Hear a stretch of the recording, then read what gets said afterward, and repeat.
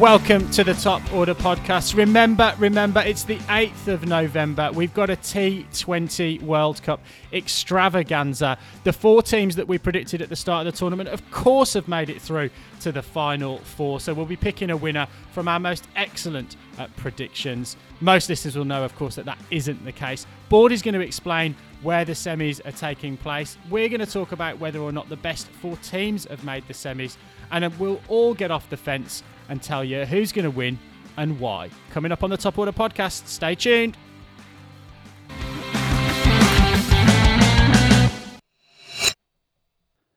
Bordy, coming to you first with another one of your famous explainers. It should be pretty simple. 4 teams, 2 grounds, and a piece of silverware up for grabs at the end of the week. But give us the permutations for this T20 World Cup semi-final stage.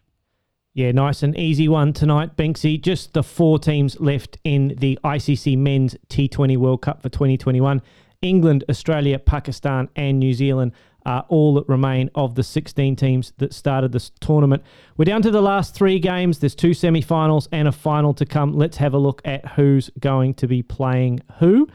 So on the 10th of November in Abu Dhabi, England will take on New Zealand in a rematch of the 50-over World Cup final for the right to play either Pakistan or Australia, who will meet in Dubai the following evening on the 11th of November.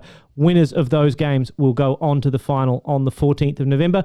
All matches start at 6 p.m. local time, so for our New Zealand audience, that will mean an early start, 3 a.m. if you want to get up and see England take on New Zealand in the semi-final. As I said, winners progress to the final on the 14th of November. That'll be played Monday morning, New Zealand time, I believe. And there will be a reserve day for both semi-finals and the finals. So if play cannot be completed or there's not a match constituted, at least 5 overs aside, there will be a match played on the reserve day. And if a match starts on the scheduled day and following an interruption, no further play is possible, that match will also start on the reserve day. I know everyone in New Zealand and England is hanging on the result of a tie. So any of the semi-final matches are tied, there will be a super over. If the super over is also a tie, then subsequent super overs shall be played until there is a winner. Unless exceptional circumstances arise, there will be an unlimited number of super overs played, i.e. unless they need to turn the lights off at the end of the night on the ground. So that's the only reason that I can see, other than potentially it teeming with rain, which is unlikely in that part of the world at that time. So we will have a result, you would think, from these 2 semi-finals. England against New Zealand and Pakistan against Australia. Baldy, that's a perfect explainer, and I'm going to move swiftly on from those super over comments and sort of go to, you've just named the 4 teams in the semi-finals. There's been a bit of chat recently about, the format of this tournament and actually whether the best 4 teams have made the semi-finals. So I'm going to throw that out to you guys. Do you think that we've got the best 4 teams that are now at the business end of this competition? Well, I think that best is very subjective in terms of that, but I think the teams that have played the best have probably made it through. There's an argument there for South Africa, who have played really well.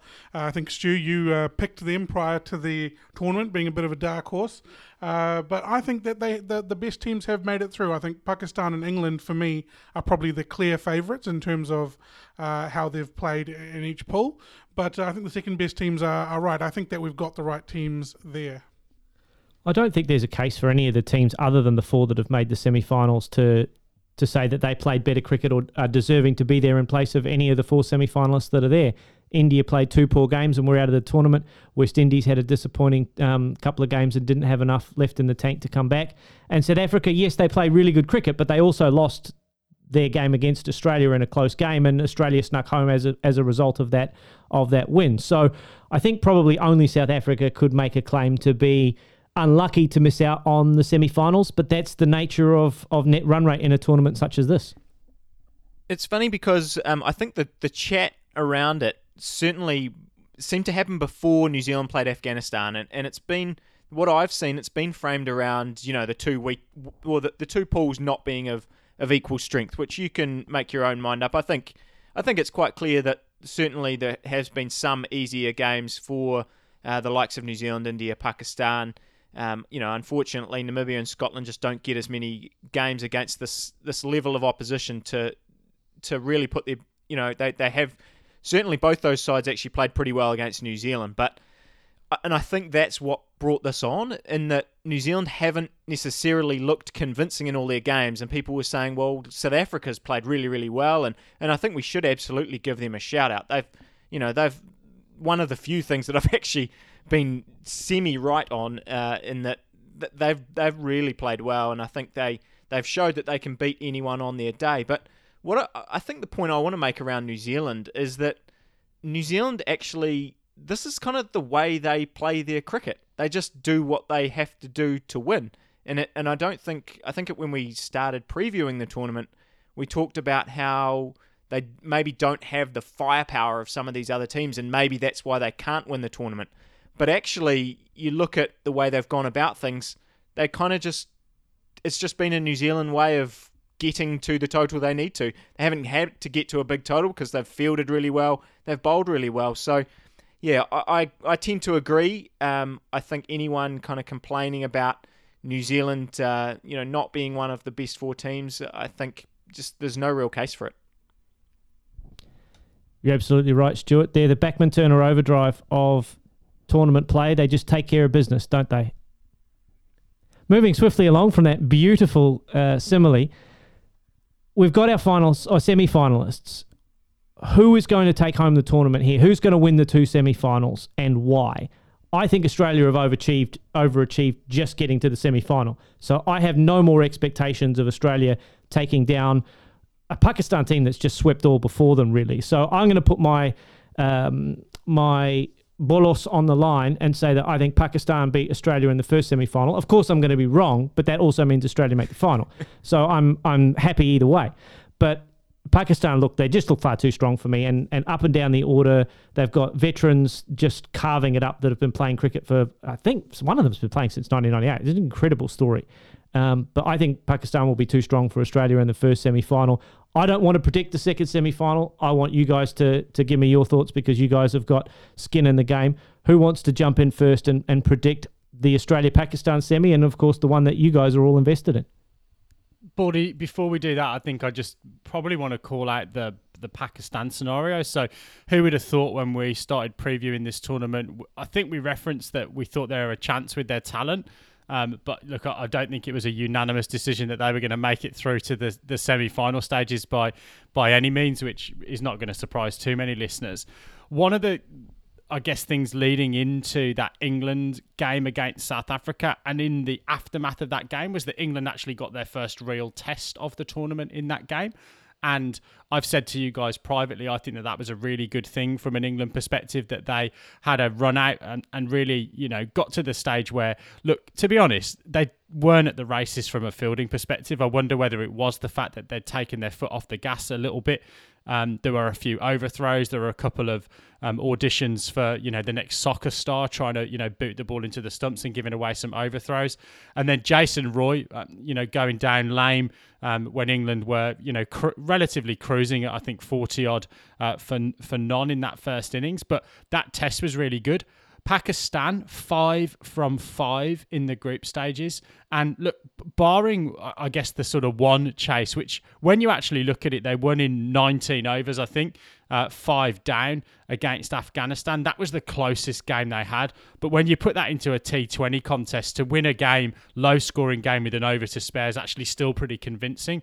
So that's my concern really for Pakistan in that game, that they haven't had that run out, and Australia have just started to find their straps a little bit with Warner at the top of the order. Zampat, the leading wicket taker, I think, in the tournament so far as well. So for me, it's Australia coming out of that bracket, just because they've had a couple of arse nippers during the course of the tournament.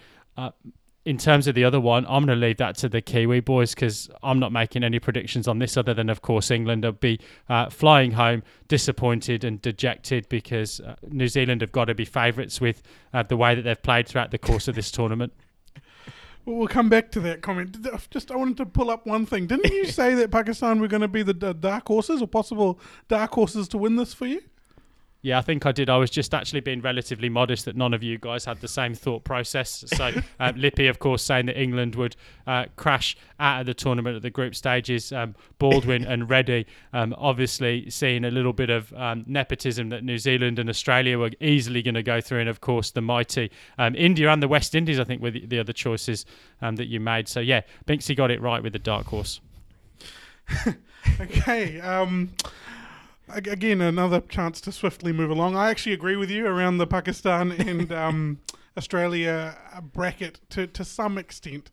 I think it is very much a 50-50 one. 2020 cricket is a inconsistent game at best, so I think there is any chance for either of those teams to get through. But I think I would be backing Pakistan though if I had to put some hard earned on it. With the New Zealand-England one, I think that's a bit more clear-cut. I feel like the English team, they have a better balance. They seem to have more plans when it comes to their one-day white ball cricket and have demonstrated that over a while now. I'll throw over to Lippy. Just a question on the Black Caps. What do you think their makeup will be when it comes to that bowling lineup?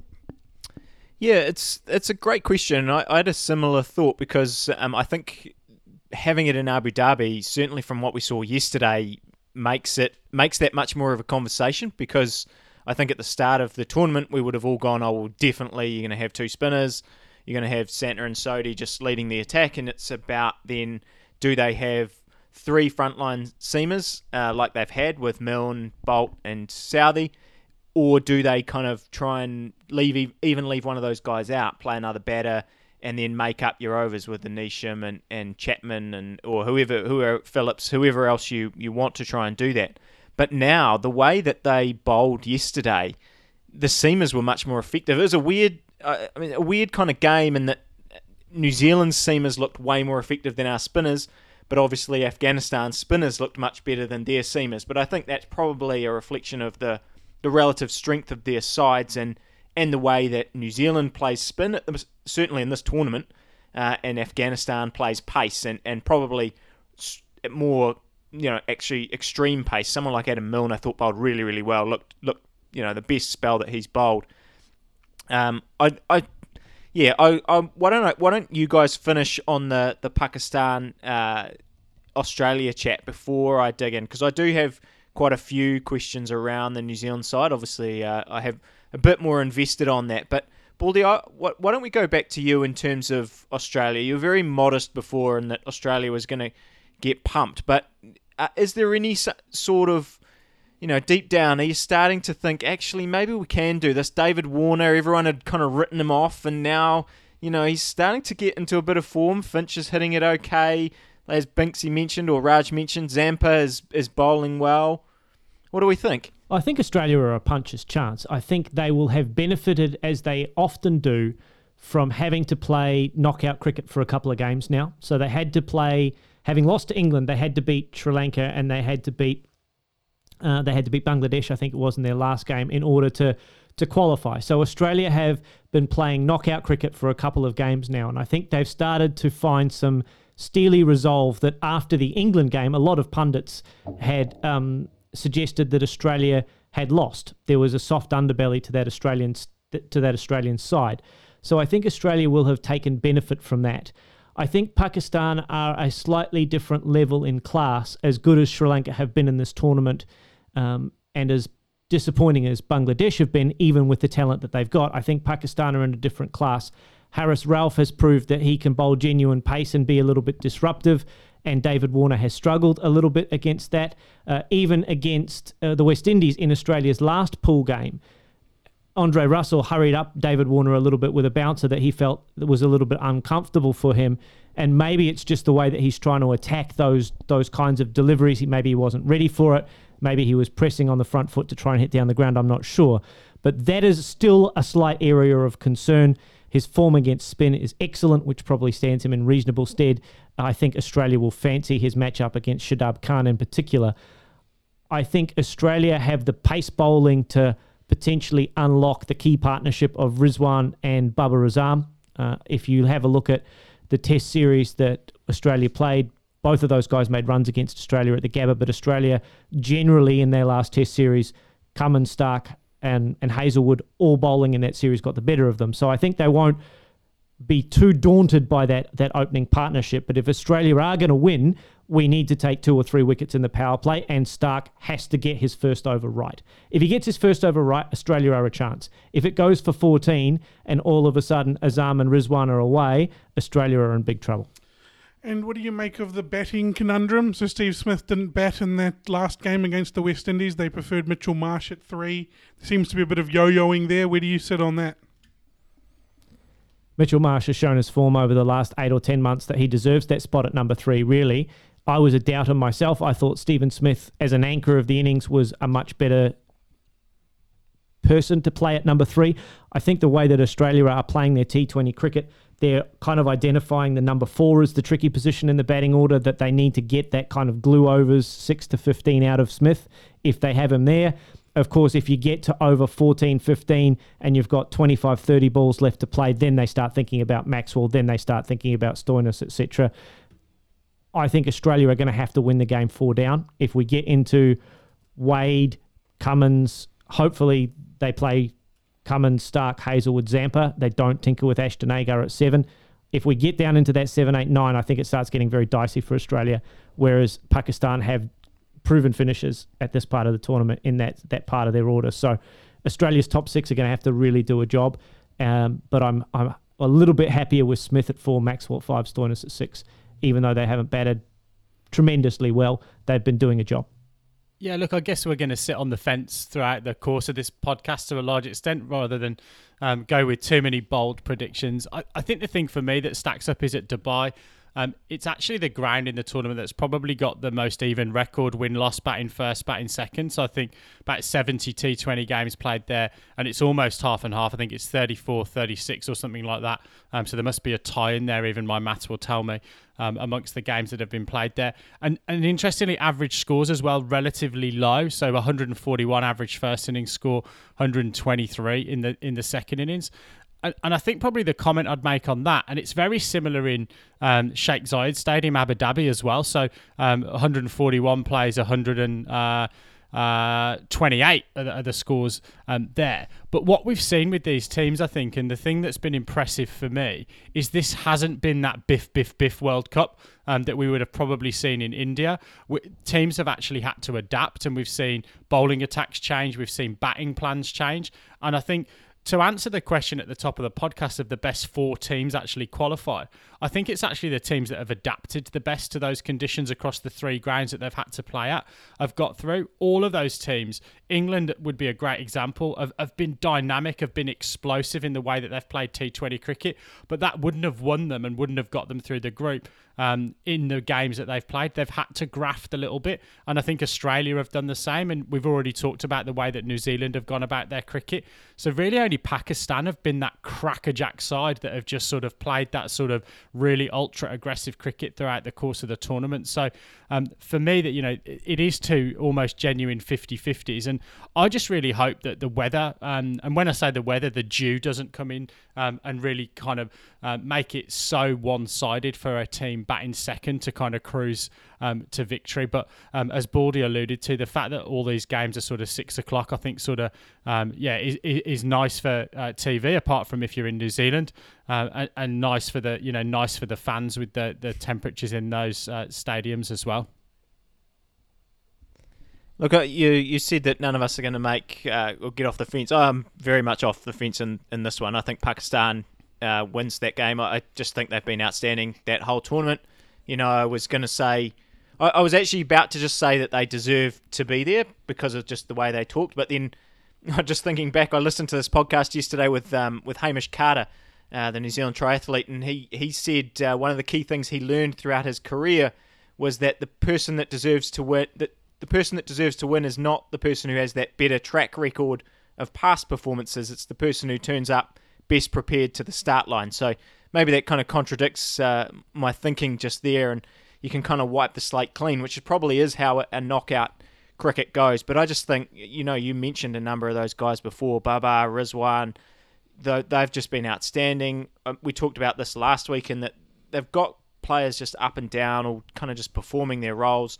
Shoaib Malik Asif finishing the job for them with the bat, and then that bowling attack's just been excellent with Shaheen and Harris Rauf, and all the spinners are doing a job as well. So I'm completely off the fence there.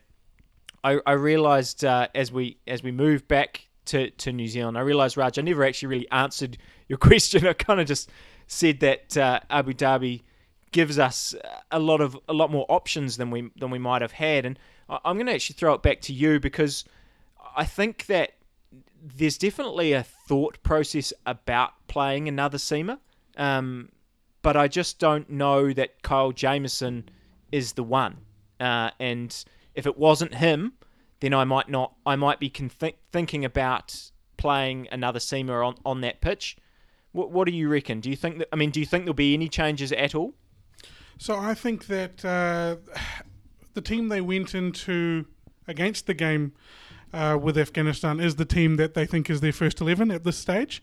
I think that they've got a great balance there, because I think that Neesham is the sort of first option there, and if that sort of doesn't go well, they've got Santner and Ish Sodhi to make up his overs if they need to. So they've got a little bit of plan B, which I like there, having multiple plans there if things go wrong. So from that perspective, I think that is what they're settled on. They're settled with Daryl Mitchell opening the batting, which none of us saw, but that's what they're going to go with, and Conway batting at 4, which it seems to elongate the batting lineup for New Zealand, which I like. It gives them a little bit of space there. If things go well, they go well. If they don't, we've got Conway and Williamson to help us after those first 6 overs.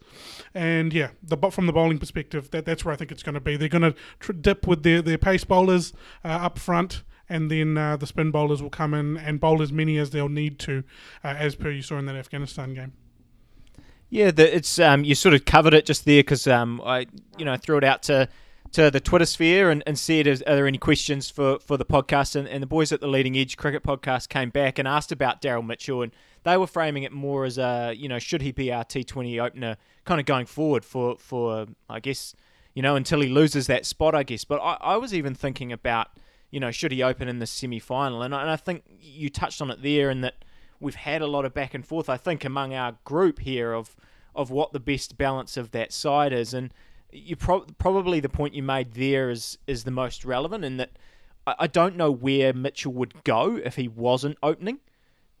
We can see Conway going into open and maybe anchoring that innings, but I don't think there's a natural spot for Mitchell if he is not opening, and he's done a good enough job there, and I think we've seen in this tournament that you just have to cash in that power play, particularly with the way New Zealand is playing spin, and we're going to be facing Moeen, Adil Rashid, maybe an over or two of Livingston if that comes to pass, if we're really struggling with spin. So, I just think that the only way to get the most value out of Mitchell at the start is to play him in that opening game. Binksy, I want to go to you in terms of England, because we've talked about New Zealand actually being able to kind of craft their batting and get to the scores they need to. Probably Pakistan, I think they mucked around with their batting order and things slightly went wrong in terms of getting to the total they probably thought they needed. But what do you think New Zealand's going to need against England? Like, what is England going to be going out there on what seemed yesterday a decent-ish wicket at Abu Dhabi? Certainly better than some of the other tracks we've seen in the tournament. What do you think England's going to be walking out there if they're walking out setting a total? What are they going to be setting New Zealand? Oh, look, I don't think I'd be as bold as to make a prediction on the number of runs. You threw me a little bit lippy by being so unequivocal. We can't even predict what each other's going to do on our own cricket podcast. So, look, the thing for me that it centres around from an England perspective is what they do with the selection. It's quite a tricky scenario that they've got. They are in a situation where they do have those travelling reserves, which isn't normally common from a T20 or an ICC perspective. You've normally got your squad, you replace from within it, but with COVID, etc., the squads have been a little bit enlarged. Me personally, and there's a couple of reasons for this, long listeners will know that I'm not a massive fan of Sam Billings. He's had a number of opportunities to kind of set the world alight and hasn't really done so. So I'm not sure that he is the answer, and I think it also just mucks up that batting order a little bit, because it means that someone like Bairstow, that they had a plan to bat for, comes up the order. You're replacing him. I'll leave it here from that perspective.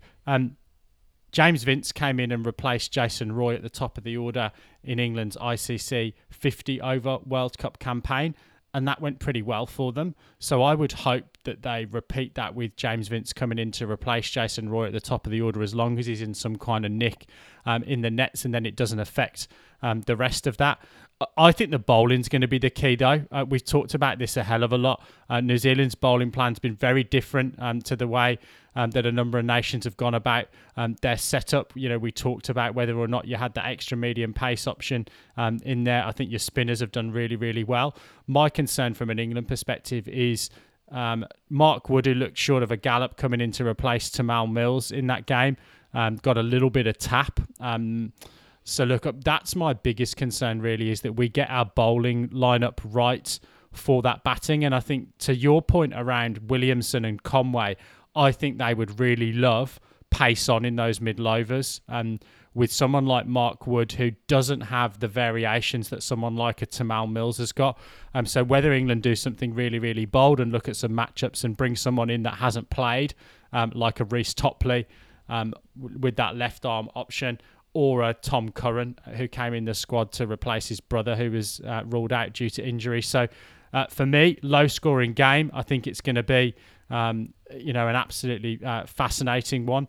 And look, it's too close to call for me. And hopefully it doesn't come down, as I said, to the toss or the dew.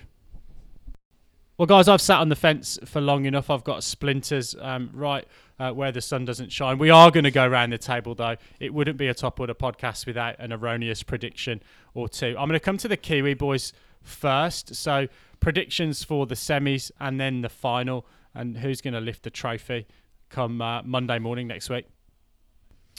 Oh, look, I've talked around it, and I think you probably all, anyone who listens to the show, the three of you on the other side of the screen there, you know that my heart says New Zealand. I actually just can't really think past that in terms of us winning certainly the semi-final and then, trying to go on to the final.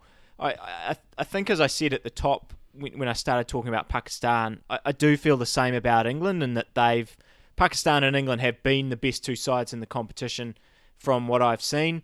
If it's purely on that, I think that those two teams should play out the final, and I think if I had to actually put money on it, those are the two teams that I would say are there. And I actually stick with what I said last week, and that I think Pakistan is the favourite. I think they've been absolutely brilliant in this tournament, and if they produce anywhere near the level that they've been, you said it before, Binksy, that they haven't been troubled, and I actually don't think that's a problem. I think that's, for them, they're going to go, this is great. We're playing absolutely brilliantly.